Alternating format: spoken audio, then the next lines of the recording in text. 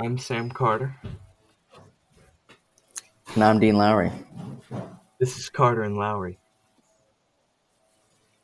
Let's get started.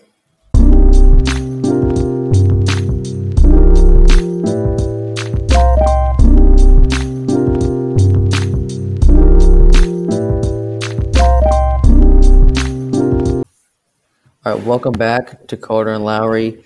Week number 10. We are coming off that Christmas special. So it'll just be me and Sam this week, back at home. But not a lot happened in the world of college football. I know we normally start off with that.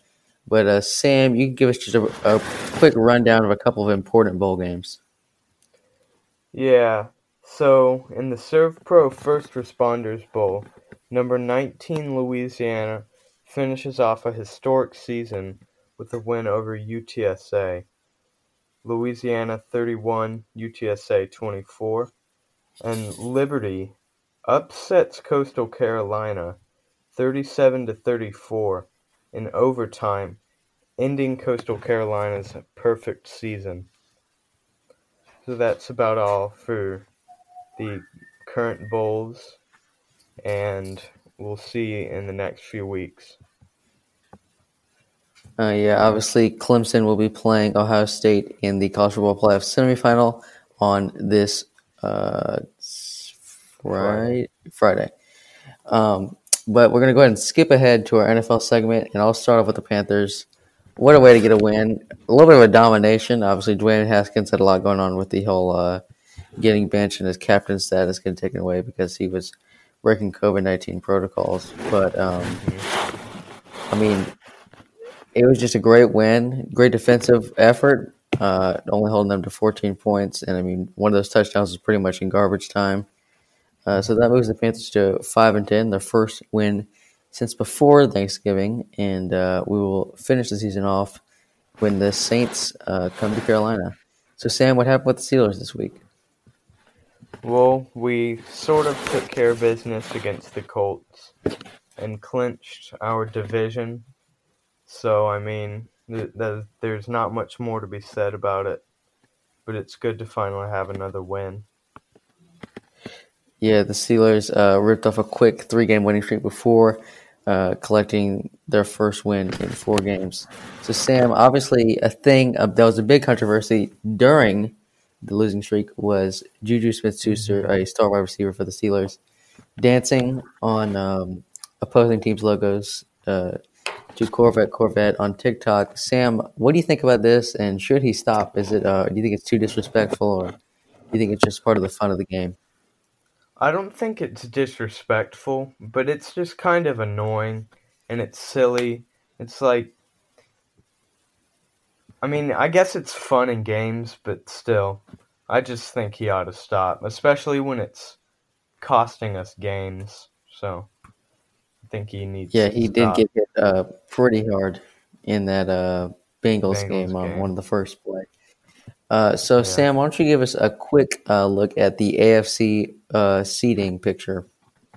So the Browns right now at the 7th seed, the Ravens at the 6th seed, the Dolphins at the 5th seed after a great win against the Raiders, the Titans at the 4th seed, the Bills in the 3 seed after clinching their division, the Steelers at the 2 seed after clinching their division, and the Chiefs have clinched the number 1 seed. Over on the NFC side of things, the Packers obviously have already won the division. The Saints have won the division. The Seahawks have won their division. The football team currently sits at the 4th spot. The Buccaneers have clinched the playoffs. And the Rams are at the 6th seed. And the Bears are currently at the 7th seed. So, Sam, why don't we talk about one of my favorite things about these last couple of weeks in the NFL? Mm-hmm. Can you give us the AFC playoff scenarios for those last 4 teams? I guess 5 because of Indianapolis. Yeah. So the Tennessee Titans can clinch their division with a win, and they can clinch the playoffs without a win if Baltimore, Indiana, and Miami all lose. Yeah. Miami can clinch the playoffs with a win, and they've already beaten the Raiders. So if Baltimore, Cleveland, and Indianapolis lose one of their remaining games, then they will make the playoffs. Baltimore can clinch the playoffs if Cleveland or Indiana loses, or Indianapolis. Cleveland can clinch the playoffs with a win or if Indianapolis loses. And Indiana can clinch the division with a win, and if Tennessee loses, they can clinch the playoffs with a win, and if Baltimore, Cleveland, or Miami lose. Yeah, over on the NFC side of things, the Rams can clinch the playoffs with a win or a Chicago loss. The Bears can clinch the playoffs with a win or an Arizona loss. And the Cardinals can clinch the playoffs with a win or a Chicago loss. And now we bring it to a close for the last time, our NFC East game. For pretty much about 2/3 of this 10-week podcast adventure we've been on, Sam has picked the Washington football team, and I've been with the New York Giants. And the way this pans out, there's nothing that matters whether we pick any team. That is the team that is front-running for us. So that is our pick. So instead of just picking the obvious, let's let you know what those teams need to do to clinch the division. The Washington football team clinched the division with a win versus Philadelphia. If they lose, the winner of the Cowboys-New York game will win the division. So I just wanted to make a quick note. If you remember, if you're a Panthers fan, the Panthers made the playoffs in 2014 with a record of 7-8-1, and the Seahawks are the only other losing team to make the playoffs in 2010. Now, since Washington lost to the Panthers on Sunday, there's guaranteed to be a team in the playoffs this year with a losing record. However, if New York were to win against the Cowboys and Washington were to lose to the Eagles, then New York would become the first team with only 6 wins to make the playoffs. I mean, this division has been unbelievable to watch, Sam. And so I know Washington is a team that ultimately you've picked at the season, but as of this current moment, I know it won't matter for the game, but who do you think is going to pull it out on Sunday? I don't know. I mean, Washington, they had like the whole quarterback thing, so it's going to be rough for them. Yeah, it's tough. It's crazy that it could even come down to this last week when all the teams have done is stink throughout the entire season. It's crazy, but yeah, obviously, I want to believe in the Giants so badly because, obviously the game, that's what I picked, but I honestly think the Cowboys are going to pull it out. Jalen Hurts has been playing well. Obviously picked up the win against this, is it the Packers or the Saints? I don't remember. But I don't think Washington is going to win that game, and the Cowboys, the way they played in that Eagles game, Andy Dalton, he just seemed like he was on point. And, he's got playoff experience, even though he's never won a playoff game. I can just see him leading the Cowboys into playoffs, which is crazy to think about, considering just a couple weeks ago they wanted to tank to try to get a higher draft pick. But that's just about do it for our NFL segment. Coming up next, we're going to give you a huge breakdown for college basketball. All right, welcome back to our college basketball segment. The Tar Heels played one game this week, a disappointing loss to NC State, 79-76. It was a little bit of it feels like it's the same story every week, We fall behind early because of poor shooting, then we slowly claw our way back, and then the second half we reach a breaking point where either the game stays close and we lose, we break away and win the game. In this game, we still had plenty of opportunities to win the game at the end. Obviously, Caleb Love had the last-second shot to send the game to overtime.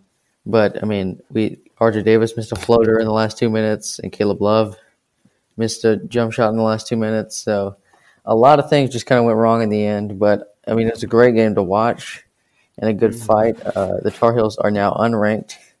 And we'll play Georgia Tech on Wednesday this week and Syracuse on Saturday. Armando Bacot the most consistent player on the team. He had 16 points and 6 rebounds. But the Heels shooting 17% from three, 44% from the field, and 71% from the free throw line. That's just not going to cut it. Yeah. So, Sam, what were some other notable ACC games this week? So, earlier this week, number 16 Virginia got beat convincingly by number 1 Gonzaga, 98-75 on Saturday. Louisville beat Kentucky 62-59 on Saturday, and coach John Calipari blames himself for the slow start, saying he created too difficult of a schedule for the Wildcats to play. Yeah, John Calipari, he gave a little press conference after the Louisville game, and he basically was like, I'm so stupid, to create this young team. And he said, we need games that we can easily win. And he said, it was the schedule. He blamed it on the creating of the schedule, which, maybe he has a point behind it, but I don't know. This kind of just feels like a cop-out from him because, Yeah, his does team, sound like an excuse. they're not doing too hot, and, they got to turn something around because right now they pretty much have no chance of making the tournament unless they come in and win 5 days in a row in the SEC tournament. But the rankings came out on noon yesterday, and Florida State stays at the top, and with a 5-1 record at number 18. Duke is 3-2 at number 20. Virginia is 4-2 at number 23, and Virginia Tech is 7-1 at number 24. A little bit surprising to me they weren't ranked higher. So the big debate question for the week for college basketball: does the Heels shooting woes, obviously early in games, signal a larger problem when March comes? Sam, what do you think? I want to say no, but I think it has to matter a little bit, and it's not the most valuable part of a team, but it certainly helps when it comes tournament time. But you see in the regular season that you see these super high scoring games, and then into the tournament, the games get to be lower scoring and they become defensive battles. So I think there are things that matter more that North Carolina has taken care of, but can start to build on shooting. Yeah, you saw in that Kentucky game, I think that was a great example of what you're talking about. Kentucky, not a very good shooting team this year. Obviously not a very good team, but we just have so many bodies like Walker Kessler, Armando Bacot, Garrison Brooks. There's just so many big bodies out there that are just going to pick up a bunch of fouls. And I think easy points, I think just based on those easy points, we can get to 75 points against most teams in the country. I just think our problem is when a team like you saw Iowa scores 93 points. I just don't think the Heels are capable of putting up those kind of numbers. But that's going to do it for our college basketball segment. Coming up, we're going to kick off the NBA in a big way. All right, welcome back to Carter and Lowry. The NBA is here for the first time, and it was a crazy week in the NBA with things getting started on Tuesday. The Hornets played 3 games this week, going 1-2. They lost in their first 2 games, once to the Cavaliers and once to the Thunder, and then got a huge win against what many people have projected to be the Eastern Conference favorite, the Brooklyn Nets. That was just an amazing win against the Nets on what was that? That was Sunday night, and truth be told, just an incredible way to fight. Obviously the Cavs and Thunder were teams that people didn't think would be very good. I thought it was going to be 2 easy wins to pick up. We lost both those games. Yeah. And then, have to play a back-to-back against one of the best teams in the conference. I really thought we were going to get blown out. We showed a lot of heart. Gordon Hayward had a great game, and gives me a lot of hope for the future for this team. So the record is 1-2. Next week, the Hornets will play 4 times against the Mavericks on Wednesday, against the Grizzlies on Friday, and against the 76ers on Saturday and Monday. Sam, who is the player of the week this week for the Hornets? It's got to be Gordon Hayward, averaging 23 points, 7 assists, and 5 rebounds at small forward.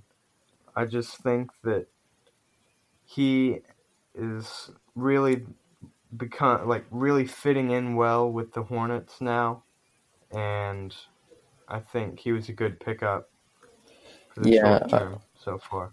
yeah.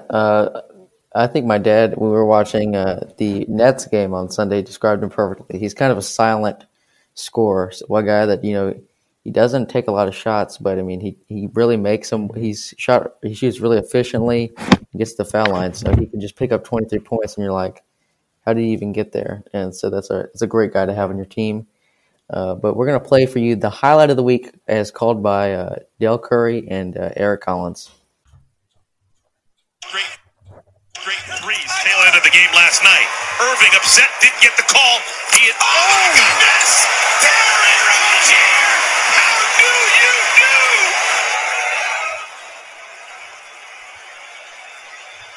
Flying through the air with the greatest of ease! All right, and we're back. Sam, give us a little info on the Christmas Day games. So, the Heat beat the Pelicans 111-98, with Duncan Robinson having 23 points and 7 3-pointers. Sam, I got to stop. Hold on one second. I got to stop you for a second because this is a big question. I know you're not the largest NBA fan, but this is a huge question going around the NBA community. Do you know who Sheen Alvarez is from Jimmy Neutron? Wait, say that again? You know who Sheen Alvarez is from Jimmy Neutron? Oh, yeah. It's time to say sayonara. But I don't speak Italian! So look up a picture of Duncan Robinson and tell me if you think he looks like him. Because Duncan Robinson, all props to him, he's a solid player. But the whole thing around him is that he just looks like Sheen. So people call him Sheen. I want you to tell me, is that accurate or not? What do you think? You can look this up at home if you're listening. I think he does. In the face, they have the same kind of facial expression, and they both have really long faces. So, I think he does.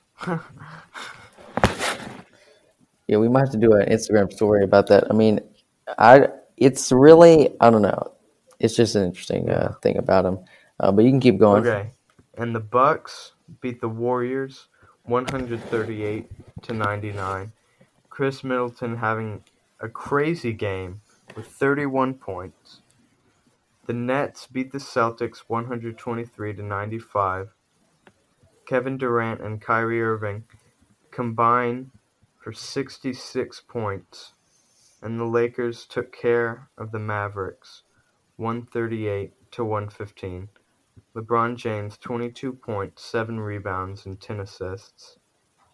The Clippers took care of the Nuggets 121-108, and Paul George had 23 points and 9 assists.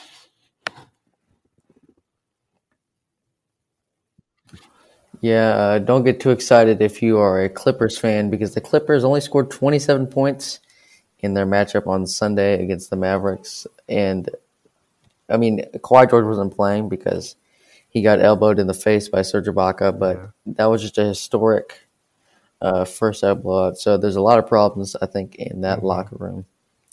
But we're going to look at the top dogs in each conference. The Magic, Pacers, and Cavs are all undefeated. The Cavs and Magic are a bit of a surprise for me.